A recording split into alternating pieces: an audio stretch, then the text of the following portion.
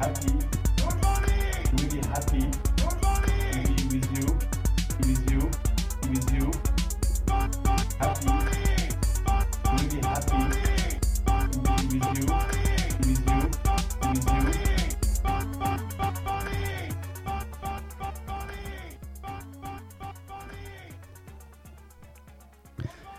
Bonjour à tous, j'espère que vous allez bien. Nous sommes le lundi 10 juillet, c'est la 524e room du NFT Morning. J'espère que vous allez bien. C'est Rem qui vous parle et comme tous les matins, je suis accompagné de mon cher John. Salut John. Good morning, salut Rem. Comment ça va? Est-ce que tu as passé un bon week-end? Écoute, j'ai passé un très bon week-end, en effet. J'étais là et j'étais content de suivre un petit peu, là, de reprendre parce qu'on n'avait pas fait de NFT Morning ce vendredi, donc c'est vrai. Hâte qu'on se retrouve ce lundi matin. Exactement. Eh ben, écoute, moi aussi, je suis très content, bien reposé, bronzé, tout va bien. Et John, pour nous accompagner aujourd'hui, alors déjà, aujourd'hui, on va parler de news NFT. On va essayer, parce que c'est vrai qu'on nous reproche un peu, tu vois, de faire des news, mais un peu en décalé, genre, ah, John, tu sais, il y a un mois, il s'est passé un truc, tu vois. Et donc, on va essayer d'être un peu plus au cœur de l'actu aujourd'hui.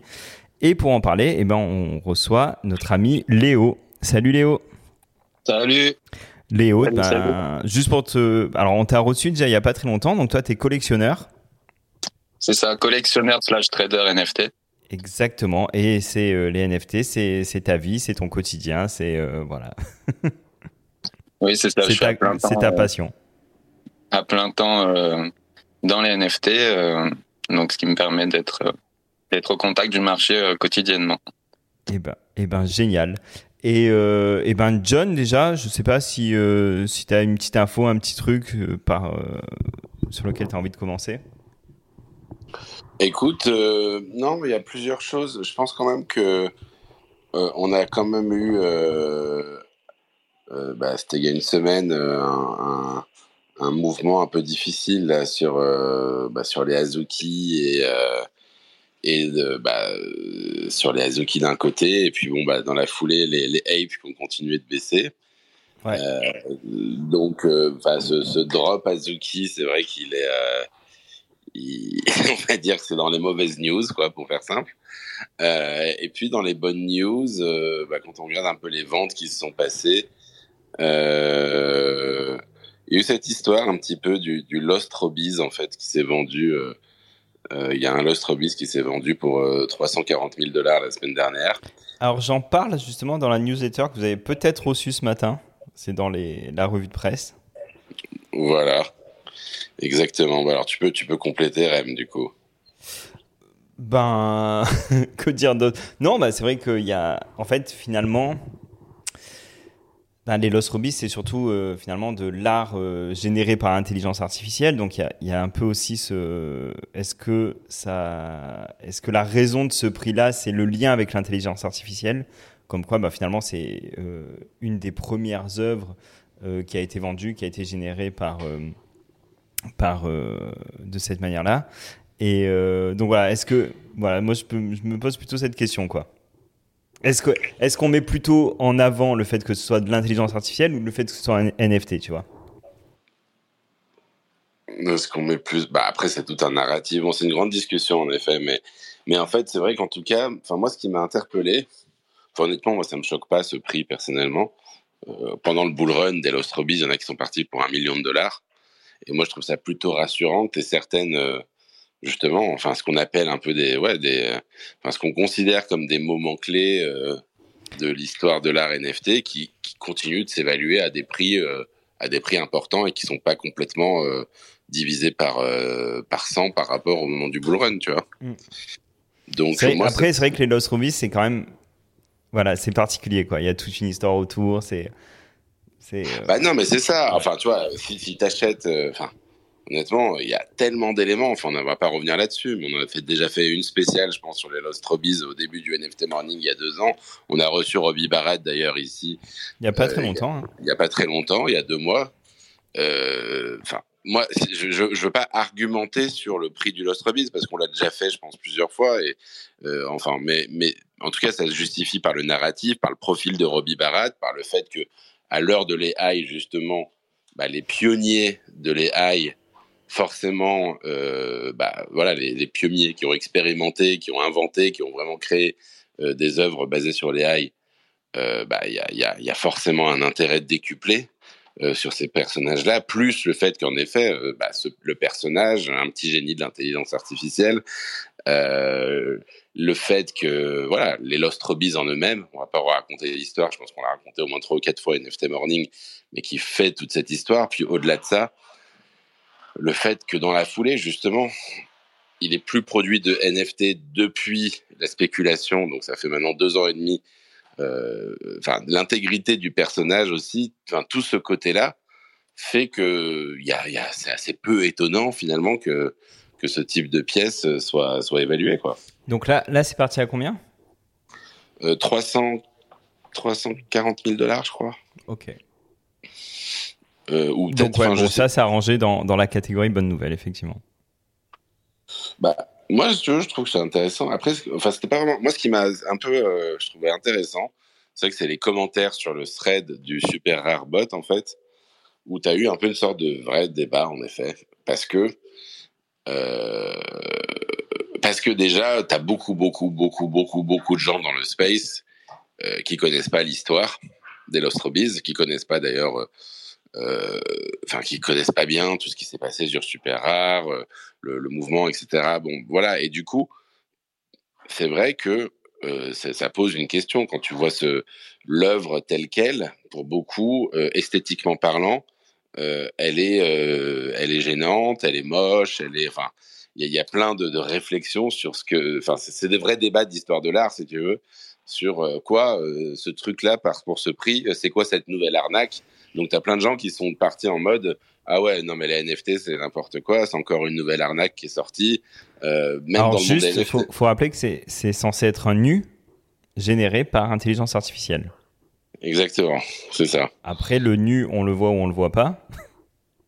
C'est ça, voilà. C'est ça. Mais c'est pour moi, esthétiquement, c'est ce qui fait le charme aussi de l'œuvre. Mais ça, c'est autre chose. Mais justement, quoi, il y a ce côté.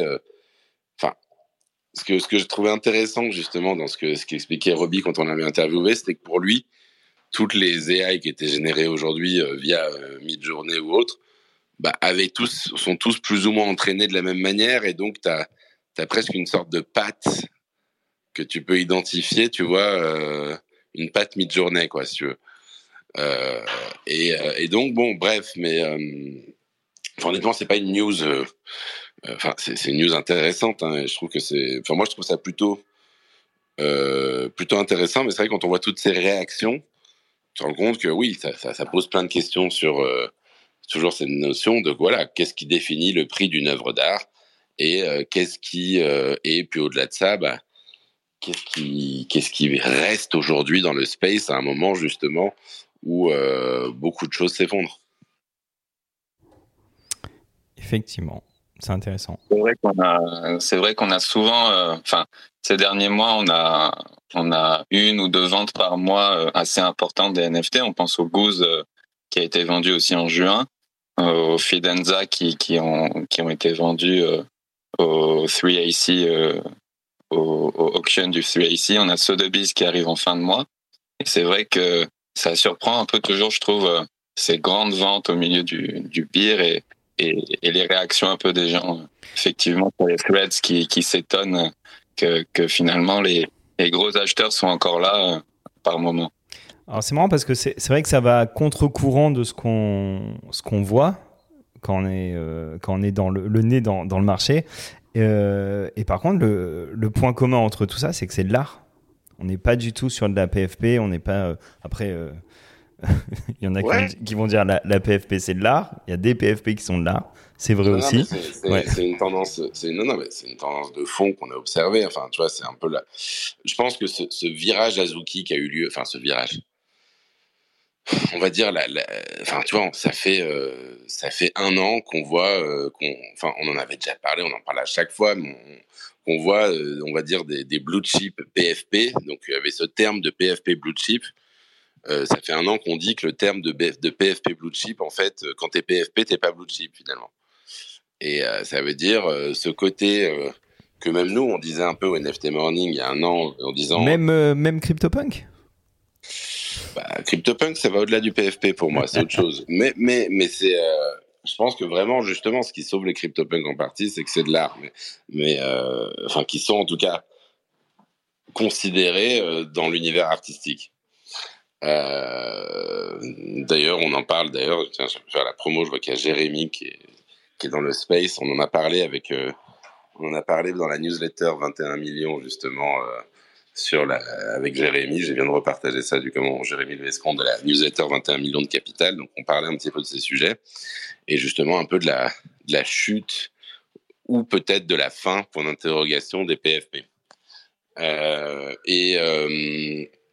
Mais on le voit en tout cas depuis un an, Rem. À chaque fois, on voit des sortes de collections qu'on considérait comme des blue chips, qui étaient finalement des collections qui resteraient potentiellement pendant des années et des années, et puis qui se sont effondrées petit à petit. Voilà, on les a vus. On a vu les Cool Cat, qui était le nouveau Bored Ape, qui vaut, je sais pas, 0 point quelque chose.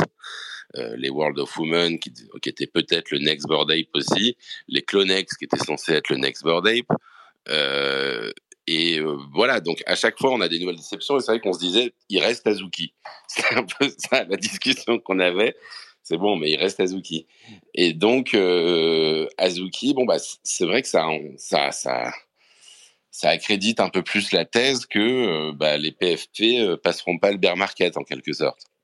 Alors, je pense que c'est très exagéré comme propos parce que il y aura toujours des PFP, mais en effet, il y a peut-être un ajustement de prix qui se passe. Puis à côté de ça, il reste des PFP qui continuent de bien fonctionner. Je pense qu'aujourd'hui, on va dire les deux candidats les plus crédibles au l'univers des PFP, c'est les D-Gods, qui pour le coup continuent bien leur bonhomme de chemin et n'ont pas eu encore de problème majeur. Et les Pudgy Penguins qui se débrouillent vraiment pas mal aussi, quoi. Donc, je sais pas, après vous, je sais pas ce que t'en penses aussi, du coup. Je sais pas ce que t'en penses. Ouais, Léo, mais. Oui, effectivement, je trouve que plus que le montant de la vente, ce qui surprend dans ce bear market, c'est la manière dont les arts et NFT ne perdent pas de valeur ou parfois très peu par rapport à quand c'était dans le bull, là où les PFP connaissent beaucoup plus de volatilité.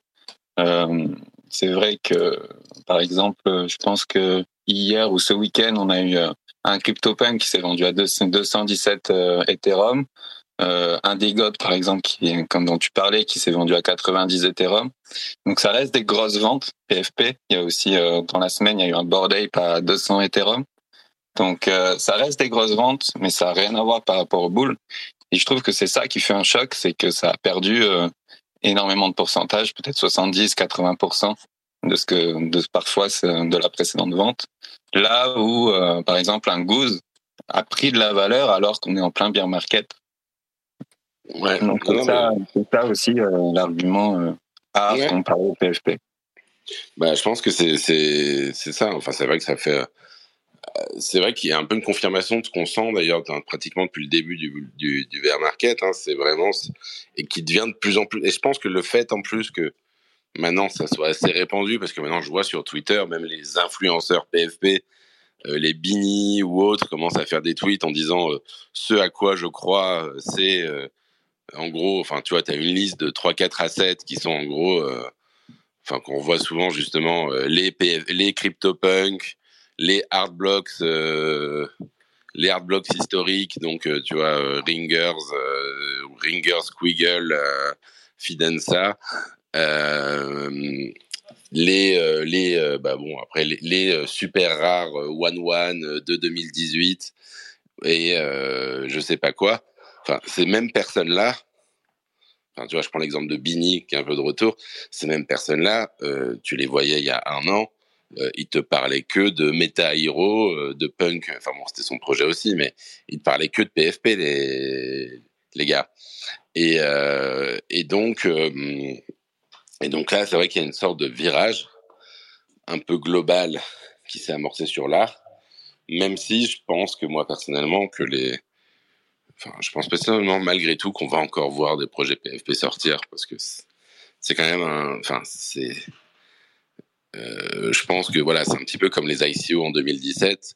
C'est vrai qu'on a eu une sorte de fièvre des ICO en 2017, comme on a eu une fièvre des PFP en 2021. Maintenant, on a toujours des belles ICO qui ont lieu aujourd'hui, ou qui peuvent avoir lieu, et donc je pense que ça va continuer de cette manière-là. On va continuer à avoir, mais je pense que le pic, en effet, a été passé. Je suis tout à fait d'accord avec toi, surtout que il n'est pas encore mort le mouvement des PFP, c'est-à-dire que quand par exemple Moonbird meurt, on regarde Azuki, quand Azuki meurt, on regarde, enfin meurt, ils sont pas encore morts, mais quand Azuki baisse ou perd un peu de sa réputation, on regarde D-Gods, quand D-Gods perd ou gagne de la réputation, mais si jamais ça perd de la réputation, on va regarder Memland. Et il y a toujours un peu un projet PFP un peu nouveau qui prend le flambeau derrière, et pour l'instant ça reste encore un modèle viable. C'est un modèle viable, et puis je pense que le space a besoin de nouvelles idoles, en effet, à chaque fois. C'est vrai que là, et puis c'est vrai que c'est de plus en plus personnifié quand tu vois finalement les deux projets du moment. Je parle de D-Gods et Pudgy Penguins, même Memland sont pas mal quand même aussi. C'est quand même des projets où à chaque fois tu as un visage assez clé derrière qui est identifié. Enfin, Frank D-Gods, voilà, qui est un peu qui a une manière de gérer le projet qui est assez claire, qui joue voilà la transparence, la réactivité, la compréhension, l'humilité à la fois, et une sorte de dynamisme et de volontarisme assez fort. Comment il s'appelle déjà, le Luca de Pudgy Penguin, Luca je sais plus comment, qui est un peu l'entrepreneur. Luca comment déjà tu dis? Nets. Ouais. Qui est un peu l'entrepreneur pour le coup, j'ai envie de dire à l'ancienne, un peu Web 2, mais justement, enfin l'entrepreneur qui veut qui communique énormément sur l'aspect créer des fondamentaux économiques clés pour avoir un revenu qui aille au-delà de l'aspect royalties et spéculation, et du besoin justement de générer des nouvelles collections pour faire du cash, ce qu'a fait d'ailleurs Azuki, et je pense ce qui les dessert. Et donc, malgré tout, côté Memland, évidemment, tout le côté, le succès, on va dire, commercial de Reddit qui est derrière aussi. Enfin, ce côté un peu, voilà, on a des nouvelles idoles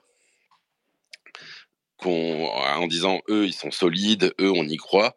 Je pense qu'on se raconte un peu des histoires quand même, faut le dire aussi. Je pense que tu as raison de dire ça. Moi, je suis persuadé que c'est un peu la même chose. Il suffit qu'à un moment clé, D-Gods fassent une très grosse connerie pour qu'ils se fassent descendre, que leur floor soit divisé par deux et qu'on n'en entende plus jamais. En tout cas, qu'ils soient plus le projet star du moment, quoi. Et donc, mais en effet, il va y avoir, malgré tout, je pense qu'on va voir d'autres projets émerger. En effet, demain, ça peut être d'autres projets qui, pour une raison X, vont faire ça, parce qu'en fait, tu as quand même des mouvements de capitaux, on sait que c'est un marché quand même aussi de whales, tu as des whales qui font...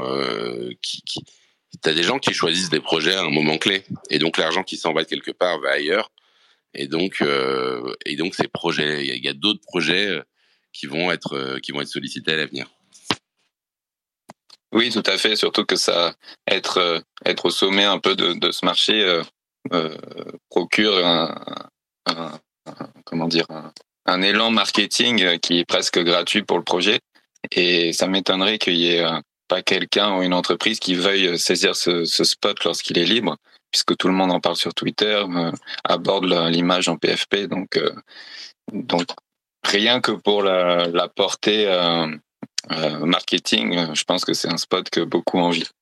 C'est ça, et même si c'est vrai que tu as un mouvement qui se fait sur l'art, et je pense qu'il y a beaucoup de gens qui réalisent maintenant, donc on voit les ventes de Goose, les ventes de Lost Hobbies font qu'il y a un intérêt, on voit que les art blocks en effet sont plus sollicités, il y a un mouvement qui se fait quand même sur l'art, donc ça veut dire le constat que l'art est un peu une sorte de valeur refuge de bear market accentue un petit peu les volumes d'art, mais malgré tout, enfin, t'as beaucoup de gens qui vont pas s'improviser amateurs de one sur super art du jour au lendemain, quoi. Et enfin, ça reste, à part quelques collections art blocks, quelques spéculations qu'on a eues de temps en temps, en effet, mais enfin, ça reste ça reste des assets qui sont qui restent un peu moins spéculés, à part un petit peu peut-être les squiggles. Et donc du coup, le marché a besoin, je pense, d'autre chose que de l'art. Je pense que le marché a besoin d'autre chose, donc c'est vrai que voilà, le marché cherche un peu the next big thing toujours. Pour l'instant, c'est les PFP. Il y a une grosse attente sur le côté gaming, il y a des grosses attentes sur la fashion. Enfin, voilà, les gens cherchent un peu cherchent un petit peu à chaque fois, et donc t'as besoin de nouveautés, c'est un marché qui aime la nouveauté, et donc ouais, il va se passer des choses, c'est sûr, même en bear market. Oui, tout à fait, tout à fait. Pour enchaîner peut-être sur une news, une nouveauté qu'on voit arriver petit à petit, c'est le reveal justement de Memeland dont on parlait. Pour faire le petit historique, Memeland, ça vient d'une entreprise qui s'appelle 9gag, donc 9, le chiffre 9 gag, qui est très présente sur les réseaux avec des mèmes et des petites vidéos qui font rire sur. T'as dit Reddit, il y a aussi Instagram où ils ont des millions de followers. Il y a tous les réseaux où ils ont énormément de portée. Oui, en fait, j'ai dit Reddit, je voulais dire 9gag d'ailleurs, désolé. Ah, d'accord. Mais en effet, oui. Et voilà, ils ont énormément de portée. Il y a une grosse entreprise derrière. Ils ont des fonds, donc, parce que ça fait des années qu'ils sont là. Et ils ont décidé d'entrer dans le marché des NFT il y a un tout petit peu plus d'un an, avec d'abord des NFT assez chers pour un petit comité. Ensuite, ils ont sorti Potatoes, qui était leur deuxième collection, qui avait un launch gratuit et qui sont autour de 1,5, je crois, en ce moment, 1,5 Ethereum sur le marché, et leur collection Captains qui était censée se placer entre la première collection très prisée, très limitée, et Potatoes, qui est leur collection de base, et faire un peu comme les Bored Ape, les Mutants qui sont derrière, et les Kennel qui sont en troisième. Et donc cette collection Captains arrivait la semaine dernière. Et ce qui est fait intéressant, c'est qu'ils sont allés à fond sur le côté ERC 6551. Je ne sais pas si vous êtes familier avec ce contrat. C'est les NFT un peu qui favorisent un peu le dynamisme des métadatas, c'est ça? C'est ça, en fait, chaque NFT a un portefeuille attaché. On a déjà vu avec certaines collections l'essayer, ou des nouvelles collections partir sur ça. Ce qui est intéressant avec ce protocole, c'est que toutes les ERC 721 peuvent l'utiliser en activant quelque chose qui est sur la blockchain, qui est open source. Et donc chaque ERC 721 a déjà leur portefeuille qui peut être contrôlé par les NFT. Donc c'est réversible et ça n'a pas besoin de passer par un VAP ou par un staking. Les collections peuvent décider de le mettre en place pour leurs holders, et ensuite les holders pourraient utiliser ce protocole. Et donc Memeland a décidé d'utiliser ce protocole où la NFT va agir comme un portefeuille et collectionner des NFT, et ensuite aura ces NFT attachés à la NFT principale qui va être le Captains. Et donc ces NFT sont destinés à faire le look du Captains. Donc le reveal était très sobre, très très sobre, à part un type savoir si on avait un humain, un alien, ces choses-là. Ensuite, tous et toutes les captains sont identiques. On peut choisir si c'est un homme ou une femme, et ensuite les équiper avec la NFT qu'on va collectionner plus tard. Et je trouvais ça intéressant parce que Il y a Feiosius, on connaît, il a eu quelques soucis, mais il prévoyait en août de sortir une collection où il allait aller à fond là-dedans. Et, et j'ai l'impression que ça prend de plus en plus d'ampleur, surtout là avec Captains qui était donc à 8 Ethereum de floor lors du reveal. C'est intéressant d'avoir des collections qui sont comme ça au sommet du marché, essayer de nouvelles choses et peut-être aller vers une autre direction que beaucoup ensuite suivront. Ouais, je pense que c'est une tendance de fond. Je crois que les marques s'y intéressent beaucoup aussi. Je crois que je sais plus si c'est Adidas ou je sais plus quelle marque qui travaille sur un projet similaire, enfin en utilisant aussi ce protocole. Et je pense que c'est l'air du temps un peu, notamment aussi sur le côté. Enfin, il y a plein d'aspects, hein, mais en effet le côté le côté à la fois gaming, évolution, le côté aussi wearable, changer un peu le style de ton PFP, le faire. Enfin, il y a plein d'usages, on va dire, où on a envie que dans les métadatas ce genre de choses évolue. Et apparemment, beaucoup de gens dans le space sont excités un petit peu par ce protocole, ouais. Il y a un peu depuis longtemps, il y a des collections qui essayent d'introduire une forme de customisation. J'ai l'impression qu'il n'y a pas vraiment de collections, en tout cas, qui ont réussi à la fois d'introduire beaucoup de customisation et d'attirer des investisseurs à la même hauteur que des collections comme D-Gods, Bored Ape, etc., qui ont une NFT qui est immuable et qui a déjà les traits attachés à la NFT sans pouvoir les modifier. Donc pour l'instant, j'ai pas vu de collection PFP essayer cette route-là et s'imposer réellement parmi le top du marché, mais pourquoi pas à l'avenir. Ouais, non, mais je suis d'accord. Je pense que je pense que c'est clairement, d'ailleurs, on parle un petit peu de l'avenir des PFP.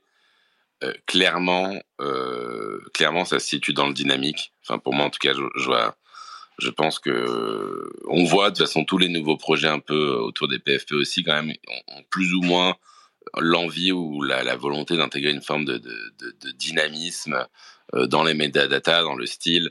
En plus, c'est vrai qu'il y a les évolutions d'OpenSea maintenant qui permettent d'afficher des web views qui permettent de faire évoluer de manipuler, voire même d'avoir des web components dans l'affichage d'OpenSea pour le faire changer directement. Donc, je pense que c'est une tendance, c'est une chose en effet qui va arriver très très vite. Je pense que tu as raison. Et je pense que dans les 6 prochains mois, ça m'étonnerait pas en effet que les projets qui émergent fassent du NFT dynamique, quoi, de manière générale. Alors moi j'avais autre chose aussi, enfin c'est aucun rapport, mais c'est dans les petites news. En ce moment c'est le tournoi de tennis de Wimbledon du coup, et donc il y a une collection qui est un petit peu, d'après moi, en fait qui est un peu en dessous des radars. Et c'est, je sais pas si tu as suivi Léo, mais c'est Refik Anadol qui a travaillé sur une collection Wimbledon en collaboration avec Andy Murray. Ça te parle ou pas? Non, j'avais pas vu passer. Je regarde actuellement, je suis allé sur le Twitter de Refik Anadol pour voir si je vois des infos. En fait, donc, c'est à l'occasion du tournoi de Wimbledon. En fait, ils mettent en place, sur leur manifold, je vais vous partager le lien. Ils mettent en place en fait il y a une petite vidéo en fait où tu vois qu'ils ont capté les mouvements en fait d'Andy Murray, parce que vous savez, pour rappel, Refik Anadol en fait c'est de la data visualisation en quelque sorte. Ça veut dire que les grandes œuvres de Refik sont basées, c'est des sortes de nuages de points basés sur de la data. Donc il y a plein d'œuvres qui vont puiser chacune dans des datasets différents. Et donc là, le dataset d'origine, finalement, c'est je vais pas vous dire de bêtises, mais de la vidéo que j'ai vue, c'est le jeu, on va dire, c'est des capteurs qui ont été placés sur Andy Murray pendant qu'il jouait. Donc je pense qu'Andy Murray, le choix, à mon avis, c'est juste parce que je pense qu'il est british, Wimbledon aussi. Donc voilà, je pense que c'était un deal qui faisait sens. Et donc à partir de ces datas, Refik Anadol a créé en fait une œuvre qui s'appelle donc The Exposition, et qui est une sorte de, voilà, dans son style, on va dire un nuage de points dynamique. Et donc, ils ont fait une open edition sur Manifold, qui a été lancée, je pense, il y a 2-3 jours, qui est encore ouverte d'ailleurs, à $147, et donc il reste 6 jours de mint. Alors, je parle en effet d'un truc un peu en dessous des radars, parce que je vois qu'elle est mintée uniquement 161 fois, pardon. Quand tu vois, voilà, à la fois la force de frappe de Wimbledon, d'Andy Murray, de Rafael Nadal, tu aurais pu attendre un petit peu plus. Une open édition qui marche, normalement, à ce prix-là, tu peux attendre des milliers de mints assez vite. Et donc, je trouve que c'est... peut-être que je me trompe, hein, peut-être qu'ils n'ont pas encore énormément communiqué, on va voir dans les 6 prochains jours. Mais je pense que c'est quand même une petite déception pour l'instant pour Wimbledon. Par rapport à, justement, c'est vrai qu'on compare un petit peu, on avait parlé il y a je crois que c'était en début d'année, hein, de l'Open d'Australie lui-même qui avait fait son propre NFT. Je pense qu'ils s'en sont un peu inspirés parce qu'ils avaient fait quelque chose d'assez smart. Ils avaient... en fait, c'est marrant parce que les deux, d'ailleurs, ont fait le choix de l'art. Pour faire leur... Et donc, il y a beaucoup de marques, hein, d'ailleurs, hein, on en parlait, je pense que c'est un peu lié à la tendance dont on parlait juste avant. Mais en fait, les marques aussi s'accrochent à certaines valeurs sûres qui sont les NFT. Et donc, l'Open d'Australie avait utilisé en fait le Hardblocks Engine pour faire la EO Hardball 2023, qui était un peu qui était pour le coup un peu reconnu et qui avait extrêmement bien marché en termes de drop. Donc c'était un peu une matérialisation finalement un petit peu d'une balle qui atterrit sur un terrain de tennis, et ça avait été un beau succès. Là, je sais pas. Après c'est un peu différent, c'est vrai que c'est une open edition, c'est un peu moins je pense que peut-être que même si c'est des beaux noms, j'ai l'impression que ça fait peut-être un peu cheap d'avoir un projet minté sur Manifold. Et bon, pour une open édition, je pense que ça suscite pas tant d'intérêt que ça. Je sais pas ce que tu en penses, Léo. Et je pense que c'est un bon procédé. Effectivement, l'Open d'Australie avait fait ça avec Hardball, mais on était en janvier. Et je sais pas si tu te rappelles, en janvier, oui, c'était la folie. La folie des Open Edition. Il y en avait des milliers et des milliers qui partaient, et c'était pile dans ce moment-là. Ouais. Un peu à la limite, je dirais, en tant qu'investisseur ou en tant que même collectionneur, ça tombe bien que ça soit plus le cas, et c'est peut-être effectivement le moment d'acheter des open edition très intéressantes, puisque ça ne fait plus le buzz, et le côté spéculation est presque retiré en ce moment de ces open edition. Donc ça peut être intéressant. Alors moi je veux bien, moi je vais intervenir là parce que je suis tout à fait d'accord avec vous, mais il y a des exceptions, et notamment la NFT Factory. La NFT Factory avec exactement, avec la collection Force de Culture. Et John, tu parlais de Ilan Deresh, le photographe, la dernière fois. Et il faut savoir que son open edition... J'ai tapé dans le 1000. Hein. Tu vois, j'ai dit Ilan Deresh, il en a vendu plus de 1000. Alors, je sais pas le nombre final, John. Peut-être celui-là. Moi, j'en étais resté à 800 et quelques, mais peut-être que ça a dépassé. Samedi, c'était à 1000 et quelques, mais j'ai pas trop suivi non plus. Ok, et ben bravo la Factory, hein. Et puis bravo Artblocks pardon, Artpound plutôt. Ouais, bravo, hein, bien sûr. Non, bien sûr que il y a des open edition qui sont très intéressantes, et effectivement, il y a toujours des investisseurs et des collectionneurs qui sont très heureux de les collectionner. Non, mais en fait, après, il y a plein. En fait, c'est marrant parce que c'est vrai que l'open edition, ça fait réfléchir. Qu'est-ce qui fait que ça marche ou pas? Il y a plusieurs facteurs, en fait. Mais c'est vrai que c'est quand. Là, pour le coup, Ilan Deresh, pour mon analyse, c'est que c'est en effet un artiste qui était quand même en train de sortir un petit peu déjà. Qui était un peu passé au-dessus déjà dans le radar, on va dire, de plusieurs communautés par son style. Et à ce moment-là, il lance sa première open edition. Et donc, t'as quand même t'as un double facteur. Tu vois, par exemple, Refi Canadol, c'est vrai que finalement, t'as pas mal de dilution qui a déjà eu lieu. T'as l'œuvre qu'il a faite au MoMA aussi en live minting qui a été beaucoup mintée. Enfin, il y a déjà eu beaucoup de choses accessibles de Refi Canadol. Et donc, finalement, l'entry point, t'as déjà des entry points, on va dire, assez accessibles. Pour Ilan Derech, je sais plus c'est quoi son floor sur ses 1-1, mais ça doit être 1 ou 2 Ethers. Donc, forcément, tu peux rentrer là, tu peux avoir une œuvre de sa part qui est beaucoup plus accessible. Donc, pour la première fois, c'est intéressant, tu vois. Mais donc, c'est un truc, je pense qu'en tout cas, si demain il en fait une deuxième, il y aura peut-être pas forcément les mêmes résultats, par exemple. Oui, bien sûr, il y a plein de choses à prendre en compte. Je suis d'accord, je suis tout à fait d'accord. Mais voilà, il y a chaque artiste a son histoire, a ses collections. Il y a aussi il y a pas que le partenariat qui fait la chose. Il y a aussi qui a envie d'investir dans l'artiste, quel est son historique, etc. Donc il y a beaucoup de choses à regarder, mais c'est vrai que si on doit l'initiative artistique, si on doit juger exclusivement ça, celle de Wimbledon, je la trouve intéressante. Ouais, non, mais en fait, je dis pas qu'elle est inintéressante. Je pense qu'en effet, c'est. Mais alors, sur Wimbledon, c'est vrai que ça a commencé hier, je crois. Ça a commencé il y a 2 jours ou 3 jours. Ouais, peut-être. Et il reste quand même 6 jours, donc peut-être ça va s'exciter à la fin aussi.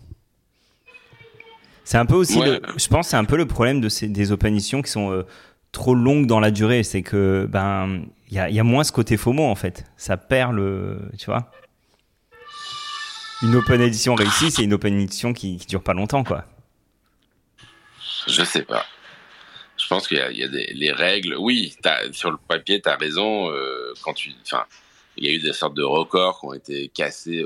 Surtout quand t'as eu les open editions à la base, c'était vrai que c'est Nifty Gateway qui a un peu lancé ça. C'était 1 heure ou c'était une demi-heure ou c'était 5 minutes. Et donc t'avais. Tu vois là, typiquement, tu vois par exemple, moi, là je regarde, je me dis tiens c'est cool, Refi Canadol, Anti-Murray, ouais ok, sur le papier c'est cool, c'est pas très cher. Est-ce que j'y vais ou est-ce que j'y vais pas? Et je me dis il me reste 6 jours. Aujourd'hui, il y en a 161. Je me dis si j'ai la certitude que on va rester en dessous de 1000, je me dis ça vaut le coup. Par contre, si j'achète maintenant et que dans 6 jours je vois qu'on est à 5000, tu vois, j'aurai un peu les boules. C'est intéressant. Ouais, t'as raison. Ouais, je pense que t'es pas le seul à penser comme ça. Donc peut-être que ça va s'exciter à la fin, tu vois. Oui, je suis tout à fait d'accord aussi. Et puis je me poserai ensuite la question aussi, puisque je trouve qu'un open edition aussi long, techniquement, tous ceux qui en voulaient en ont eu. Et donc pour un investissement court terme, c'est compliqué. Donc je vais me poser des questions à moyen et long terme. D'abord en tant que collectionneur pour savoir si ce que j'achète va garder de la valeur, même si je prévois pas forcément de le vendre tout de suite, ou sinon en tant qu'investisseur trader pour savoir si je peux avoir un retour. Je vais réfléchir plus moyen long terme et savoir donc est-ce que l'artiste a le potentiel de gagner en valeur et est-ce qu'il va inclure cette collection dans son expansion et est-ce que Wimbledon va aussi inclure cette collection dans son expansion au sein des NFT, des questions comme ça pour savoir surtout moyen long terme parce que court terme 8 jours c'est mort. C'est ça. Ce que tu dis c'est que en tant que trader tu sais qu'il n'y a pas un FOMO incroyable qui est en train de se passer sur cette collection, donc tu vas pas pouvoir faire un x2 rapide, je dis n'importe quoi, mais en tout cas, il n'y a pas un multiplicateur rapide qui va s'appliquer a priori. En fait, même s'il y avait un FOMO, c'est une open edition qui est assez longue, donc tous ceux qui en veulent, même vont en acheter, voire même s'il y a un FOMO, ils vont en acheter plus que ce qu'ils en voulaient. Et donc, à un court terme, je vois mal le prix ne pas redescendre ensuite. Ça va s'affaisser. Quoi qu'il arrive à la fin de l'open edition, le prix va s'affaisser. Normalement, oui. Parce qu'il n'y a pas, sur le marché secondaire, il n'y a pas de demande, lorsque sur le marché primaire, tous ceux qui en voulaient ont pu en avoir. C'est ça. Ce qui va nous permettre ensuite de parler du prochain sujet d'ailleurs. Le prochain sujet, c'est comment il s'appelle déjà, le projet Ether, tout simplement. Ah bah c'est marrant que tu t'en parles. Pourquoi? Bah parce que la dernière fois que j'ai croisé Léo, il me Ouais. dit, on parle et tout, je dis, bah tu regardes quoi en ce moment et tout, il me dit, oh là, mais là il y a the projet PFP qui doit sortir, mais en fait c'était juste avant Elementals quoi, il me parle de ça. Il me dit, bah il y a Ether, et en fait je fais, quoi? Juste Ether? Ouais, E-T-H-E-R. Donc j'ai cherché mais j'ai pas trouvé. Et, et finalement, ouais, j'ai vu que c'était sorti, mais je pense que Léo connaît bien la collection, quoi. Eh ben écoute, ouais, on peut en parler rapidement, Léo, si tu veux. Oui, avec plaisir, oui, avec plaisir. Bah, à la limite, si t'as Parce suivi qu'il le projet, était tu peux en parler. il était très chaud dessus, mais j'ai vu qu'il y a eu, ça s'est pas En fait, passé. la commu Ça s'est était pas très passé chaude comme dessus. prévu, ouais. La commu était très chaude, mais je crois que ils ont pas sell out, quoi, tout simplement, si je me trompe pas, Léo, c'est ça. J'étais très chaud pour deux raisons différentes. La première, c'est que j'aime bien les projets indépendants, les marques indépendantes, puisque en tant qu'investisseur indépendant, je préfère un projet qui va chercher ses fonds sur des NFT et donc va ensuite devoir contenter ses NFT holders plutôt que ses investisseurs banquiers. Donc j'aime bien ces marques indépendantes qui se lancent et en même temps, pour la deuxième raison, c'est que ça allait me donner un thermomètre de ce modèle qu'on a connu en 2021-2022 où c'était des mints très hype qui n'ont encore rien prouvé et qui ont un mint price, donc un prix de lancement sur le marché primaire assez élevé. On a connu d'ailleurs Azuki, c'est comme ça qu'ils ont fait. Et ça marchait très bien en 2021-2022. Il y en a énormément qui se sont cassés la figure après sur le marché secondaire. Ether a été teasé la première fois en 2022, il y a plus d'un an, ou un an à peu près. Il a gagné beaucoup de hype au cours de l'année écoulée. Et je voulais savoir si ce modèle était encore viable pour écouler une collection.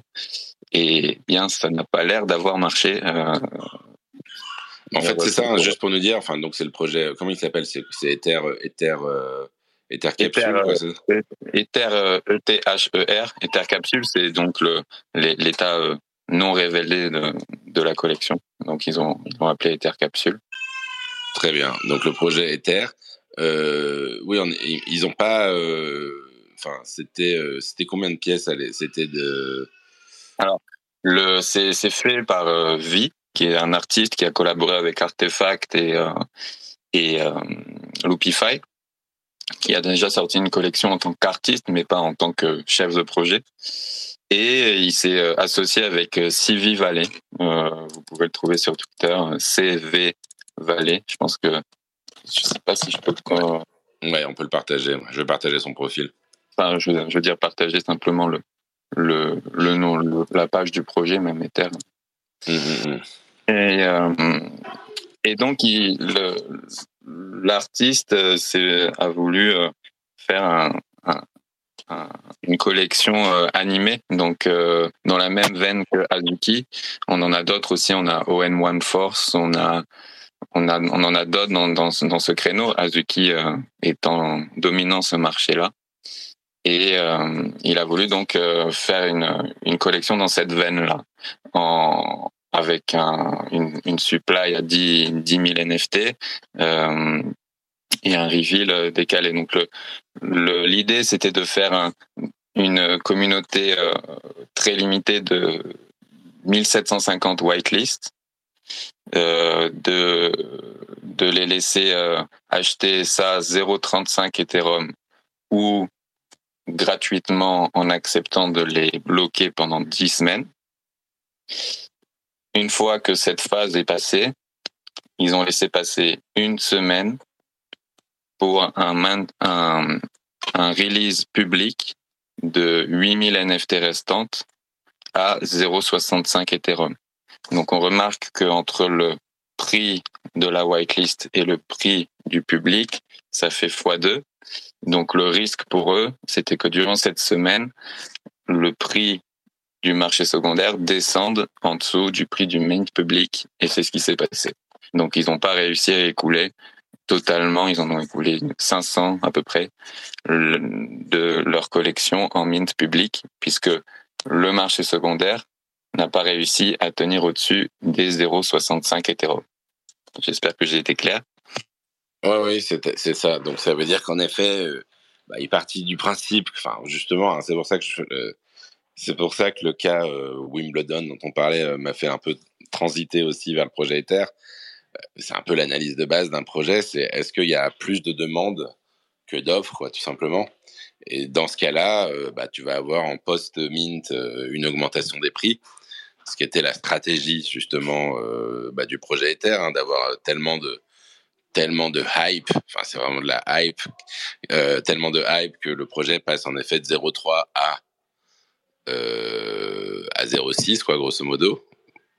Et donc là, finalement, dans la mesure où au moment où tu pouvais minter ton NFT en phase 2, c'était à 0,6 le mint, mais tu pouvais en trouver finalement à 0,4 ou 0,5, je sais plus, sur OpenSea, ils ont pas, enfin la vente s'est arrêtée, quoi, tout simplement. C'est ça, hein. Oui, voilà. Oui, c'est tout à fait ça. La différence là, c'est qu'en 2022, 2021, on a vu des projets avec autant de hype arriver à écouler leur stock, donc et à faire leur levée de fonds nécessaire. Donc voilà, est-ce que c'est eux qui sont mal pris en ne créant pas assez de FOMO? Est-ce que c'est le marché qui a mal réagi? Est-ce que Azuki qui a minté, qui était qui donc leur concurrent entre guillemets direct, qui a choisi une mint date, qui a choisi de publier une nouvelle collection quelques jours avant le début du mint Ether. Est-ce que ça n'a pas fait du mal à Ether? Est-ce que c'était juste pas beaucoup trop cher pour le marché sur ces quantités-là? Pour le marché actuel, oui. Ça, je peux pas dire le contraire puisque. Alors, tu vois, on l'a dit à plusieurs reprises, quoi. Quand on avait fait le mint Porsche, par exemple, justement, qui devait minter, alors c'était encore plus cher, mais malgré tout, on était aussi dans une époque un peu meilleure à 0,9. Là, on est à 0,6 sur des quantités en plus supérieures que le mint Porsche, avec une marque quand même si elle est hypée, qui est quand même différente. Tu vois, alors évidemment, je vais pas dire c'était à prévoir parce que personne ne peut prévoir rien, mais en tout cas, à la vue maintenant du fait que ça s'est pas minté, tu peux dire quand même que peut-être que tout simplement, à la lumière en tout cas de ces deux échecs, Porsche et Ether, que le marché n'a pas la capacité de faire des mints aussi chers dans ces quantités-là, quoi. J'argumenterais que c'est pas la raison principale, puisque on a 3 ou 4 jours avant, il y a Azuki qui écoule 10 000 NFT en 2 Ethereum pièce en 15 minutes. Donc oui, c'est un nouveau projet, oui, il y a une confiance qui est pas installée, etc. Oui, le prix du mint a sûrement agi. Effectivement, c'est plus cher que le marché primaire qu'on connaît sur des nouveaux projets en ce moment. Mais je dirais que c'est pas la seule raison, puisque on a vu cette grosse vente en début de semaine d'Azuki, qui prouve qu'il y a quand même de la liquidité prête à être développée sur les PFP. Et voilà. Non, t'as raison. Même si les 10 000 à 2, enfin, c'est pas exactement ces quantités, non? Enfin, je ne sais plus. C'était une collection de 20 000 avec 10 000 airdrops au Azuki et 10 000 vendus à 2 Ethereum pièces. Ouais, quand même, ouais, c'est vrai. Et du coup, du coup, il y a sûrement d'autres raisons, même si ça reste un peu compliqué. En tout cas, il y a des gens qui veulent se lancer de nouveaux PFP.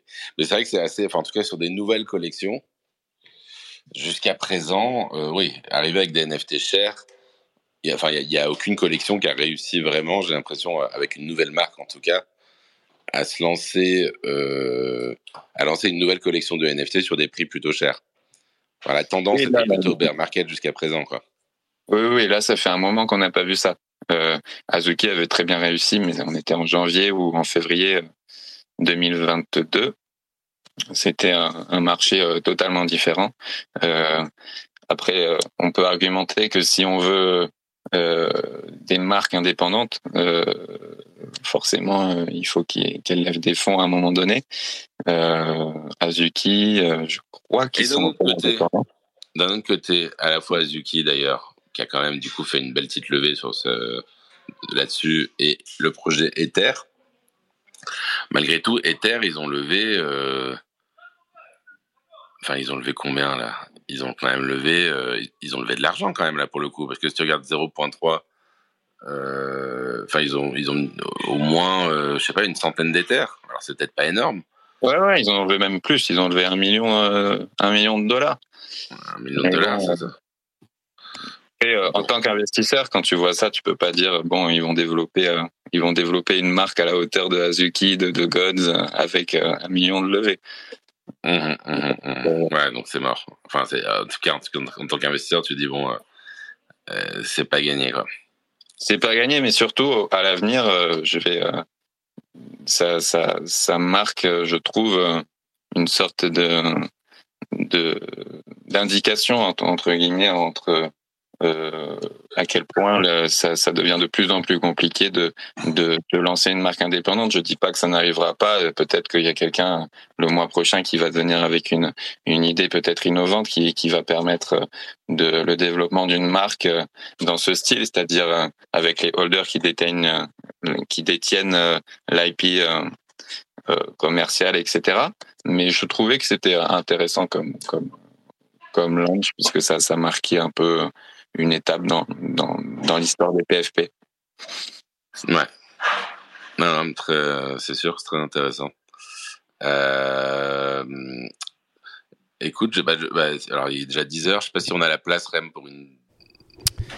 Moi, il y avait un sujet qui m'intéressait, je sais pas si on peut le développer, mais c'est un peu finalement l'implication ou la manière dont Blur a tiré le marché vers le bas ces derniers temps, quoi.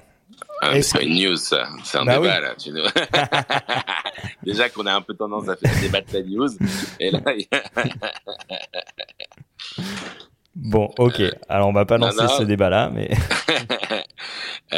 non, mais il y a pas mal de métriques qui sont sorties, t'as raison de le dire. Enfin, j'ai pas partagé, mais c'est vrai qu'il y a des tweets, il y a pas mal d'analyses, en tout cas, qui sont sorties, qui confirmaient à plus ou moins ce sentiment, on va dire, de l'impact de Blur sur le marché baissier. Avec un petit peu de data, un peu d'analyse. T'as eu pas mal de stackers, on va dire aussi, dans les news, on va dire à proprement parler, t'as des stackers, des farmers de Blur qui ont exprimé un peu leur déception de pas voir la fin du round numéro 2 se finir, parce que c'est ça un petit peu le truc. Ça fait dire que en fait il y a une sorte d'impatience par rapport à la fin, par rapport à l'arrivée des bonus de Blur, quoi. Et donc, il y a d'ailleurs en team de protestation, il y a un des principaux farmers aussi qui a arrêté le farming pour finalement continuer de farmer. Je pense que le problème, c'est que maintenant qu'ils sont à fond dedans, ils se disent j'ai tellement investi dans ce farming que j'espère qu'il va me rapporter. Et donc, bah oui, il y a un peu cette question sur quand est-ce que Blur va distribuer ses bonus, quoi. Je sais pas si toi, Léo, t'as suivi un petit peu ça. Ouais, j'ai suivi. Ouais, effectivement, il y a tout un débat là-dessus. Toi, tu trades sur Blur plutôt? Moi, je trade sur les deux. Quand j'achète, j'ai tendance à acheter sur Blur. Et quand je vends, j'ai tendance à vendre sur OpenSea. OpenSea Pro. Parce que, pour la petite histoire, OpenSea a sorti OpenSea Pro pour faire face aux concurrents Blur. Et mais chaque ça dépend chacun pourquoi il les utilise, mais c'est vrai que moi j'ai pas d'avis. Effectivement, il y a plein d'arguments qui disent que Blur a tiré le marché vers le bas ou Blur a tiré le marché vers le haut. On peut aller dans les deux sens. J'ai pas été convaincu ni par un côté ni par l'autre, mais c'est vrai qu'il y a beaucoup de débats et que Blur continue à se développer. D'ailleurs, la semaine dernière, ils ont autorisé les offres sur des traits en particulier, parce que jusqu'alors, les offres Blur étaient uniquement sur toute la collection. Donc, ils ont sorti ce paramètre qui était assez attendu par la communauté. On va voir quel effet ça va avoir. C'est quoi les offres sur les pièces en particulier, c'est ça? Non, sur un trait. Ah oui, sur un trait, oui, pardon. Oui, sur un trait, très bien, ouais. D'accord, ouais. Oui, donc ça va à suivre en effet.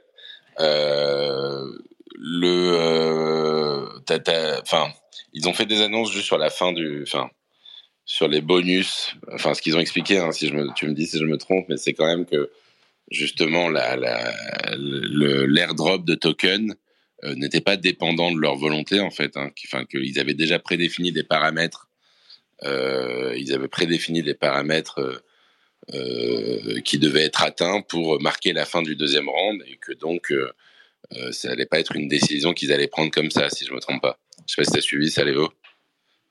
Oui, j'ai pas suivi en détail. Effectivement, j'ai vu que les tokens étaient vested, donc qu'ils étaient prêts à déployer, qu'ils étaient prêts à déployer, mais effectivement. Moi, je pense que tant qu'il n'y a pas de date officielle ou en tout cas de métrique officielle pour dire quand est-ce que ça va être déployé, pour l'instant, ça les arrange bien, entre guillemets, puisque c'est eux qui font le plus gros volume. Donc ça leur va bien que ça dure un peu. Oui, sachant que ça risque... c'est vrai que ça fait un peu peur parce que le moment où ils vont distribuer ces tokens, ça risque d'être une grosse déception aussi pour beaucoup de gens. Enfin, moi, c'est un peu ma crainte, hein. Ça veut dire que je pense que les bonnes affaires n'arrivent qu'une fois dans ce space. Et donc, au moment où ils ont annoncé le round, quand il y a eu le premier airdrop, en effet, t'as plein de gens qui ont annoncé qu'ils ont gagné des centaines de milliers ou des millions en faisant du farming sur Blur et que c'était magnifique et que c'était génial.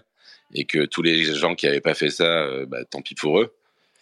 Forcément, moi, j'ai un peu le sentiment que les gens qui se sont mis au farming de manière un peu intensive sur la saison 2 de Blur, à mon avis, j'ai le sentiment qu'il va y avoir beaucoup plus de candidats, beaucoup plus d'investissements, beaucoup plus de temps, et qu'au final, le reward qui est associé à la saison 2 risque d'être décevant pour beaucoup de monde. Mais peut-être que je me trompe, hein.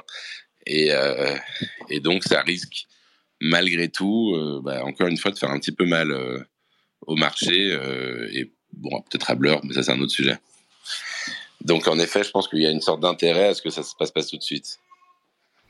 Oui, je suis tout à fait d'accord, surtout que tant qu'il n'y a pas d'utilisation claire du token Blur, l'utilisation claire pour l'instant c'est de le vendre pour avoir des sous. Donc pour l'instant, je vois pas comment il peut ne pas descendre. Donc personnellement, pour dire qu'il va pas descendre, il faudrait que Blur me donne des raisons de l'utiliser. Et pour l'instant, il y en a pas. Donc oui, il y en a pas à ma connaissance. Donc pour l'instant, je le vois mal. S'il le distribue, je le vois mal ne pas descendre. C'est ça. On va voir. Mais on pourra refaire un débat, si tu veux, Rem, sur Blur. On l'avait fait d'ailleurs à Lisbonne. On avait eu un débat. Est-ce que Blur tue ou développe le marché, avec pas mal d'intervenants sympas. On pourra peut-être, je crois que dedans, il y en avait certains. Il y avait BBA, je crois d'ailleurs, qui est francophone aussi. Donc, je vais voir si je peux le réinviter pour faire une rétrospective sur ce sujet. Ok. Et John, j'ai une petite question pour toi. Est-ce que quand Fweds va arriver en France... Quand quoi? Fweds de Meta. Ouais. Est-ce que tu vois où je veux en venir? Non. Est-ce qu'on va passer sur Fweds? Est-ce que le NFT Morning va passer sur Déjà, il va falloir que j'apprenne à le dire. Déjà, c'est mal barré. Déjà... Sur Fweds. Ouais.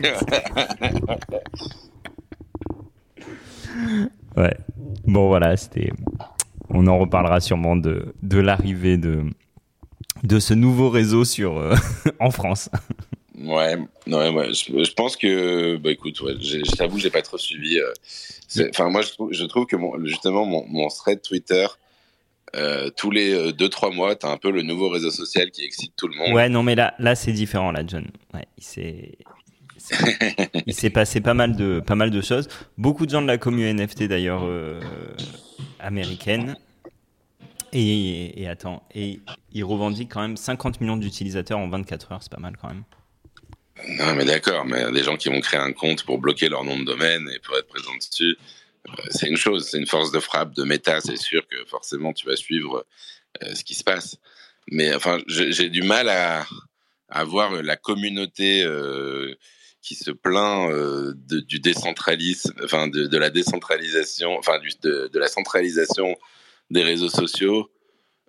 Enfin, tu vois, quitter, rejoindre massivement le groupe Meta, je sais pas, je suis un peu sceptique là-dessus. Puis, enfin, honnêtement, la capacité d'innovation des grands groupes à créer des réseaux sociaux qui marchent, je suis aussi sceptique là-dessus. Enfin, pour moi, j'en sais rien, ça va peut-être marcher. Après, comme beaucoup d'initiatives récentes du groupe Meta, t'as quand même de plus fortes chances que ça foire. On voit que lancer un réseau social, c'est tout sauf évident. Avec ou sans moyens, je sais pas. Enfin, moi, je pense que les boîtes comme Meta sont bonnes à racheter des réseaux sociaux qui marchent. Pour en créer des nouveaux, je suis beaucoup plus sceptique. Peut-être que je me trompe. Non, je suis assez d'accord. Ce sera donc le mot de la fin. non, pas du tout. Enfin, j'en ai aucune idée. Non, mais c'est le mot de la fin, puis ça fait plus d'une heure qu'on est ensemble, donc ça y est, quoi. J'ai rien lu sur le sujet. Je sais que tout le monde s'excite toujours. Ouais. On aime la nouveauté, donc on aime sauter. On a sauté sur Blue Sky, on a sauté sur... Bon, alors Lens Protocol, c'est différent, c'est intéressant. Mais c'était surtout, en fait, pour introduire le sujet de demain, John, parce que demain, on va parler de Discord avec Loulou. Nice. Notre ami Loulou. Très cool. Très cool. Et voilà, donc on est ravis. Donc demain, ce sera une leçon sur le community management sur Discord. Et donc voilà, donc on vous retrouve demain à partir de 9h, 9h05, voilà quoi. Génial. Et merci beaucoup Léo. En tout merci cas. Léo, c'était top. Passez une très bonne journée. Merci à vous, bonne journée à tous. Allez, ciao, salut. bye bye. À demain. Happy, really happy to be with you, happy, really happy.